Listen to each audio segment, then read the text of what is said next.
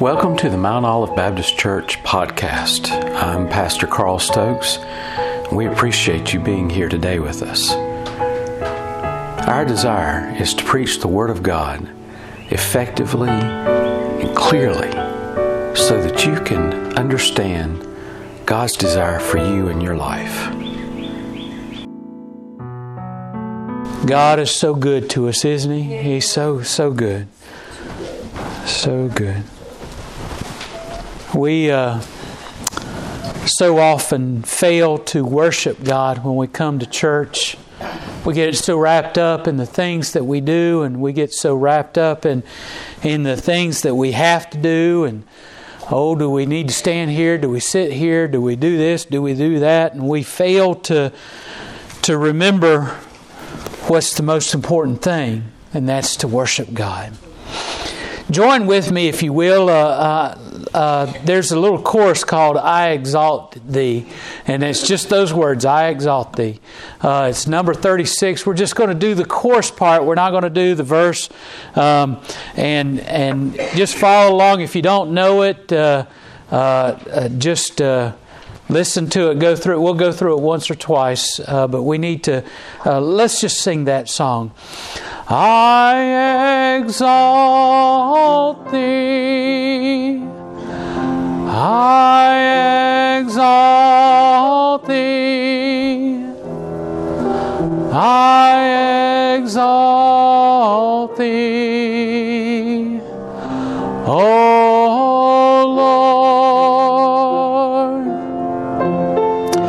I exalt Thee, I exalt Thee, I exalt Thee, O Lord. Let's sing it one more time. I exalt Thee, I exalt Thee, I exalt Thee, O Lord, I exalt Thee, I exalt Thee, I exalt Thee, O Lord. Amen. Let's pray.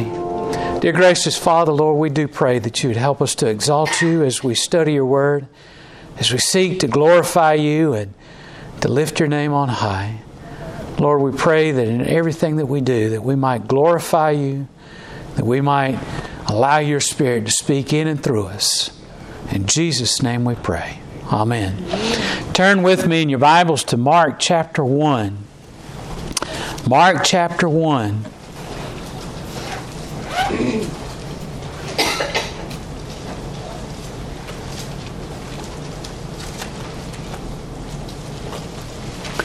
Now, we've got a beautiful church here. We've been blessed that God preserved it during the recent storm, and Hurricane Michael has done a lot of damage. We still see churches that are still working to clean up the damage, and there's a lot of homes that are still waiting to have new roofs put on them and everything like that. And isn't it a wonderful thing that even though we did see some damage here, it wasn't so much that we couldn't worship here. There were some churches that were displaced throughout the southeast where the storm was the worst. There's places where there is no place anymore because they just were wiped out. God was so good to us, and we have such a wonderful privilege of being here. This church has been here for 177 years, and God has worked and has been faithful in this place. But when a church gets to the age that we are, there's some things that happen to the church that if we're not careful, we can get so caught up in being church that we forgot what it means to be church. Amen? I mean, we can think that, well, the important thing is that we're here for Sunday school. The important thing is that we're here for preaching. The important thing is that we're here for Wednesday night services or Sunday night services. And while those things are important, those aren't the main reasons why we're here. We're not here just simply to meet. And we're certainly not here just to meet and eat when we have our times, when we do come and fellowship together.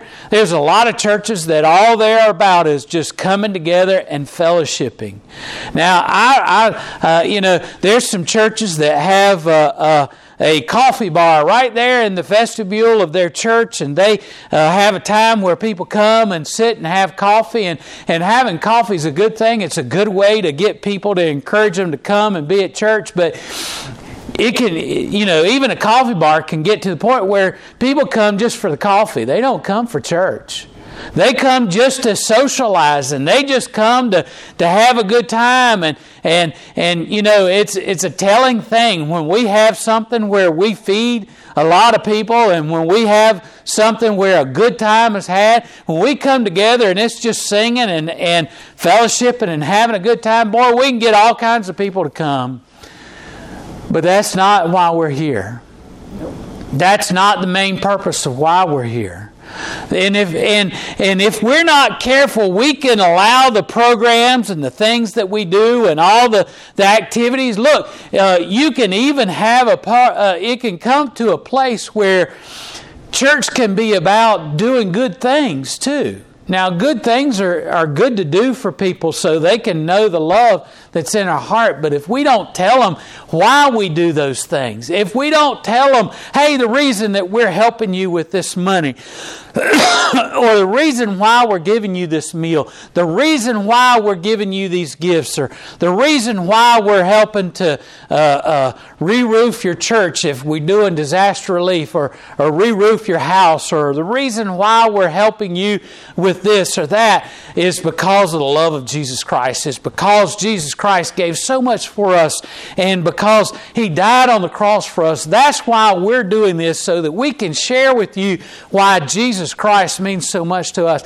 If we don't say those things, if we don't share those things, then we're just spinning our wheels. We might as well call ourselves Rotary or Kiwanis or Civitan or any other service organization. We might as well call ourselves that instead of a church, because that's all we've become. If we're just sitting there, doing good things for people is a good thing, good way of opening the door for us to share the gospel.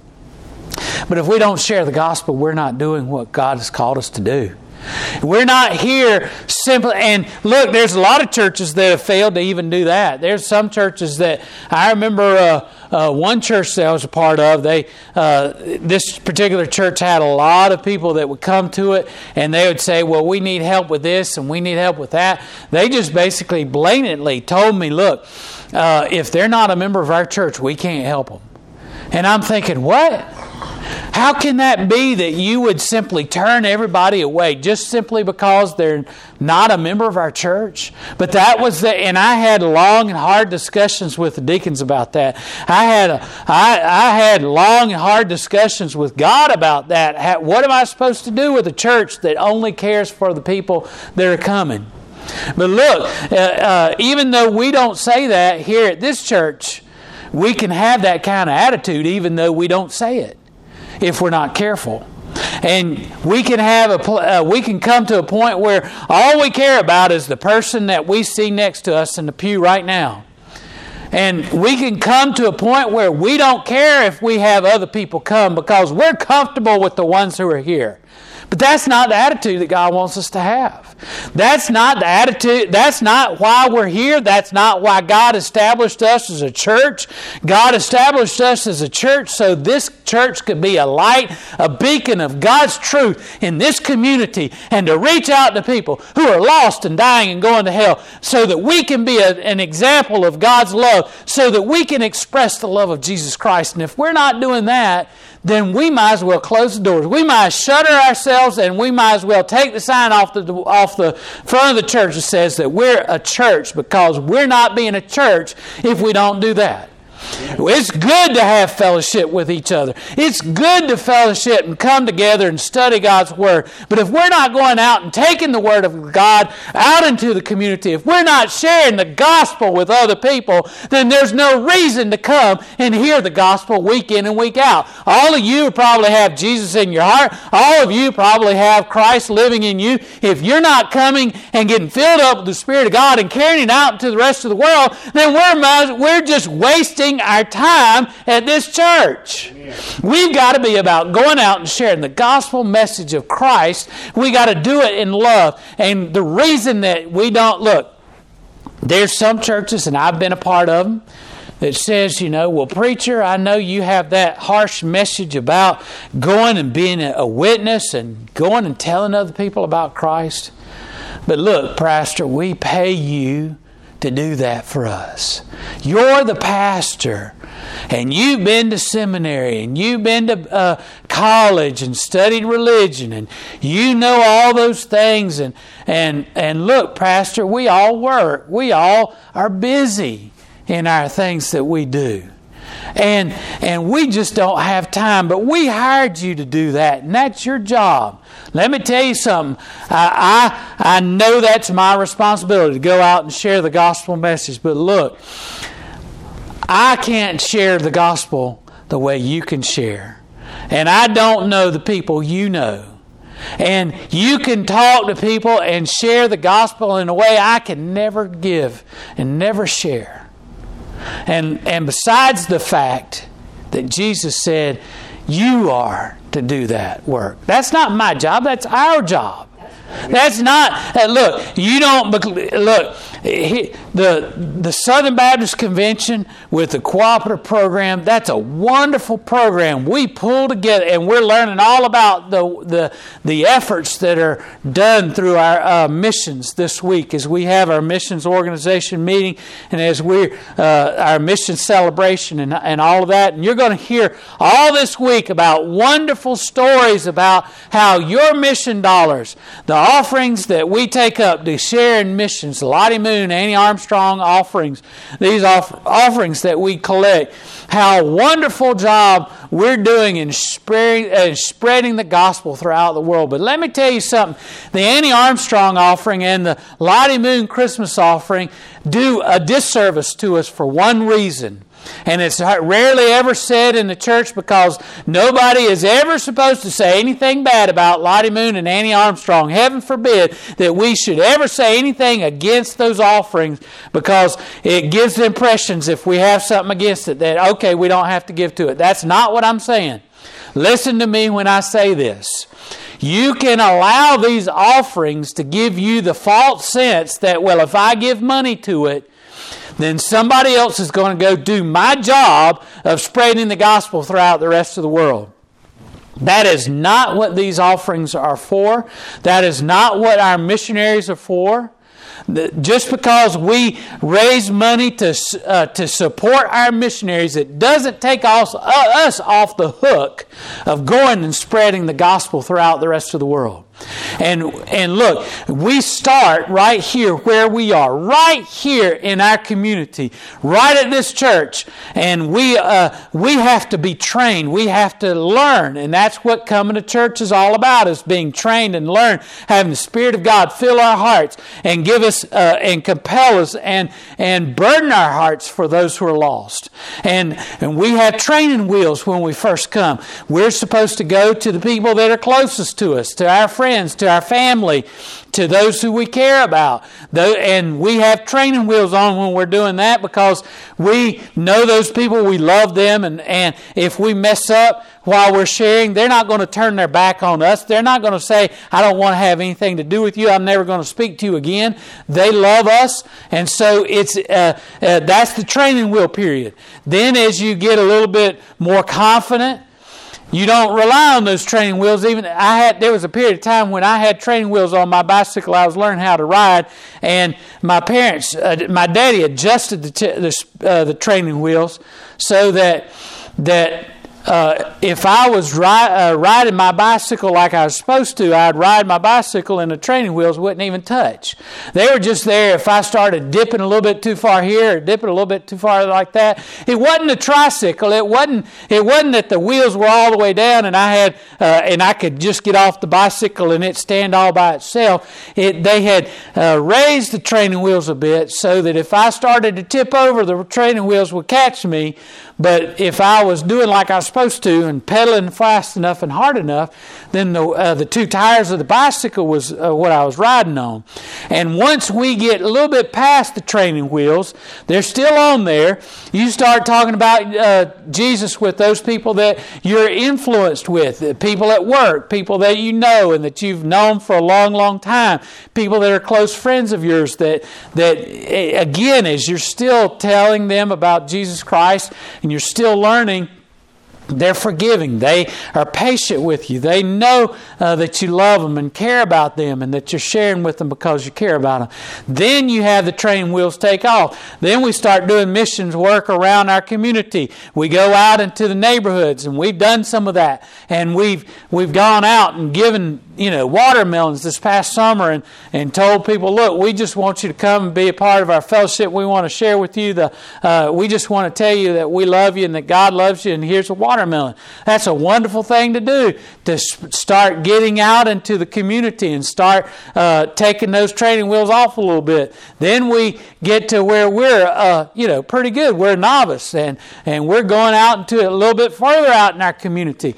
But the idea is that we're missionaries right here. We've got to start right here, right now, and we've got to work towards sharing the gospel message. That's what Jesus says in Mark chapter 1. Verse 15, he says, Jesus said, "The time is fulfilled and the kingdom of God is at hand. Repent ye and believe the gospel." So Jesus began the time in which the gospel was to be shared when he came. Now, as he was walking by the Sea of Galilee, he saw Simon and Andrew, his brother, casting a net into the sea, for they were fishers. Jesus said unto them, "Come ye after me, and I will make you to become fishers of men." And straightway they forsook their nets and followed him. And when he had gone a little farther thence, he saw James the son of Zebedee and John his brother, who were also in the ship mending their nets. And straightway he called them, and they left their father Zebedee in the ships with hired servants and went after him. Then Mark continues on and shares about the calling of each of the disciples. But let's just start off with these four. These two sets of brothers. They were in their family businesses of being fishermen. And Jesus comes to them and he says, "Look, you are fishers. You are fishermen, but I'm going to make you fishers of men. Come and follow me." And look, if you haven't already figured it out, we're in the fishing business. We're not in the church business. And there's a lot of people that want to run the church like a business, but we're not in the business of being a church. We're in the business of fishing. We're in the business of fishing for men and women and children. We're in the business of reaching out to people and casting the net, casting the line out to reach those who are lost. And some of you are good fishermen. Some of you know how to fish. Look, if my life depended on it, I couldn't come up with a fishing pole in my house. I'm not a fisherman. I've gone fishing a couple of times, but look, when I was growing up, my daddy's whole idea of being a fisherman was that little Ronco fishing thing where he ordered one for me, and it was a little pocket fisherman where you pull it out and you flip up the rod was this long, and you could throw it out there. And basically you were pretending to be a fisherman. You could probably, in a pinch, catch something with that thing, but it was just a joke. It was not a real fishing rod and reel. It just wasn't.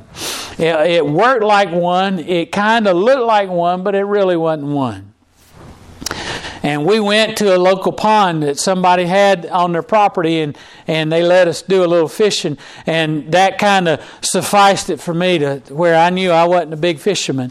I'm not a big fisherman. I don't have the patience to sit there and do nothing and sit and look at the water. I never knew what they were looking at until I was an adult. Why are you staring at the water? It's just water. It's not doing nothing. I didn't know you were looking for little signs of fish being in the water and movement and fish biting at insects and things that were landing on the water. Maybe I'm getting it wrong even now.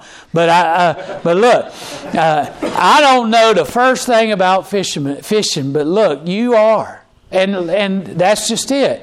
I can't go and talk to somebody about being a fisherman because I ain't one. Okay? But I can go and talk to somebody about computers. I love computers. I know a lot about computers. I can talk to them for a while at least about computers.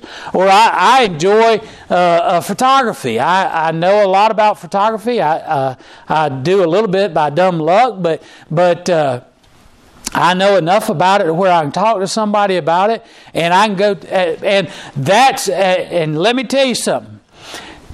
We're all called to be fishermen. Whether you know it or not, you're a fisherman. And I know one thing about fishing. When you go fishing, you don't just throw a hook in the water, do you? Do you? Let me make sure. I don't know for sure. Do you just throw it? If I went and got some fishing line and a pole, an old cane pole, and put it on the end of the fishing line on the end of the cane pole, and I was to go out here to one of these little ponds, and I was to take a hook and put it on the end and throw it in the water, would I get anything? No, good, not likely, right? Not likely. Well, first you got to have a hook, don't you? You got to have a hook to be able to get something. And all of you and I are hooks. We're the hooks to bring people in. We're the fishermen, we have the hook. But you got to put something on that hook, right? You got to have a bait. Now, my bait is being able to talk to some people about just about anything. When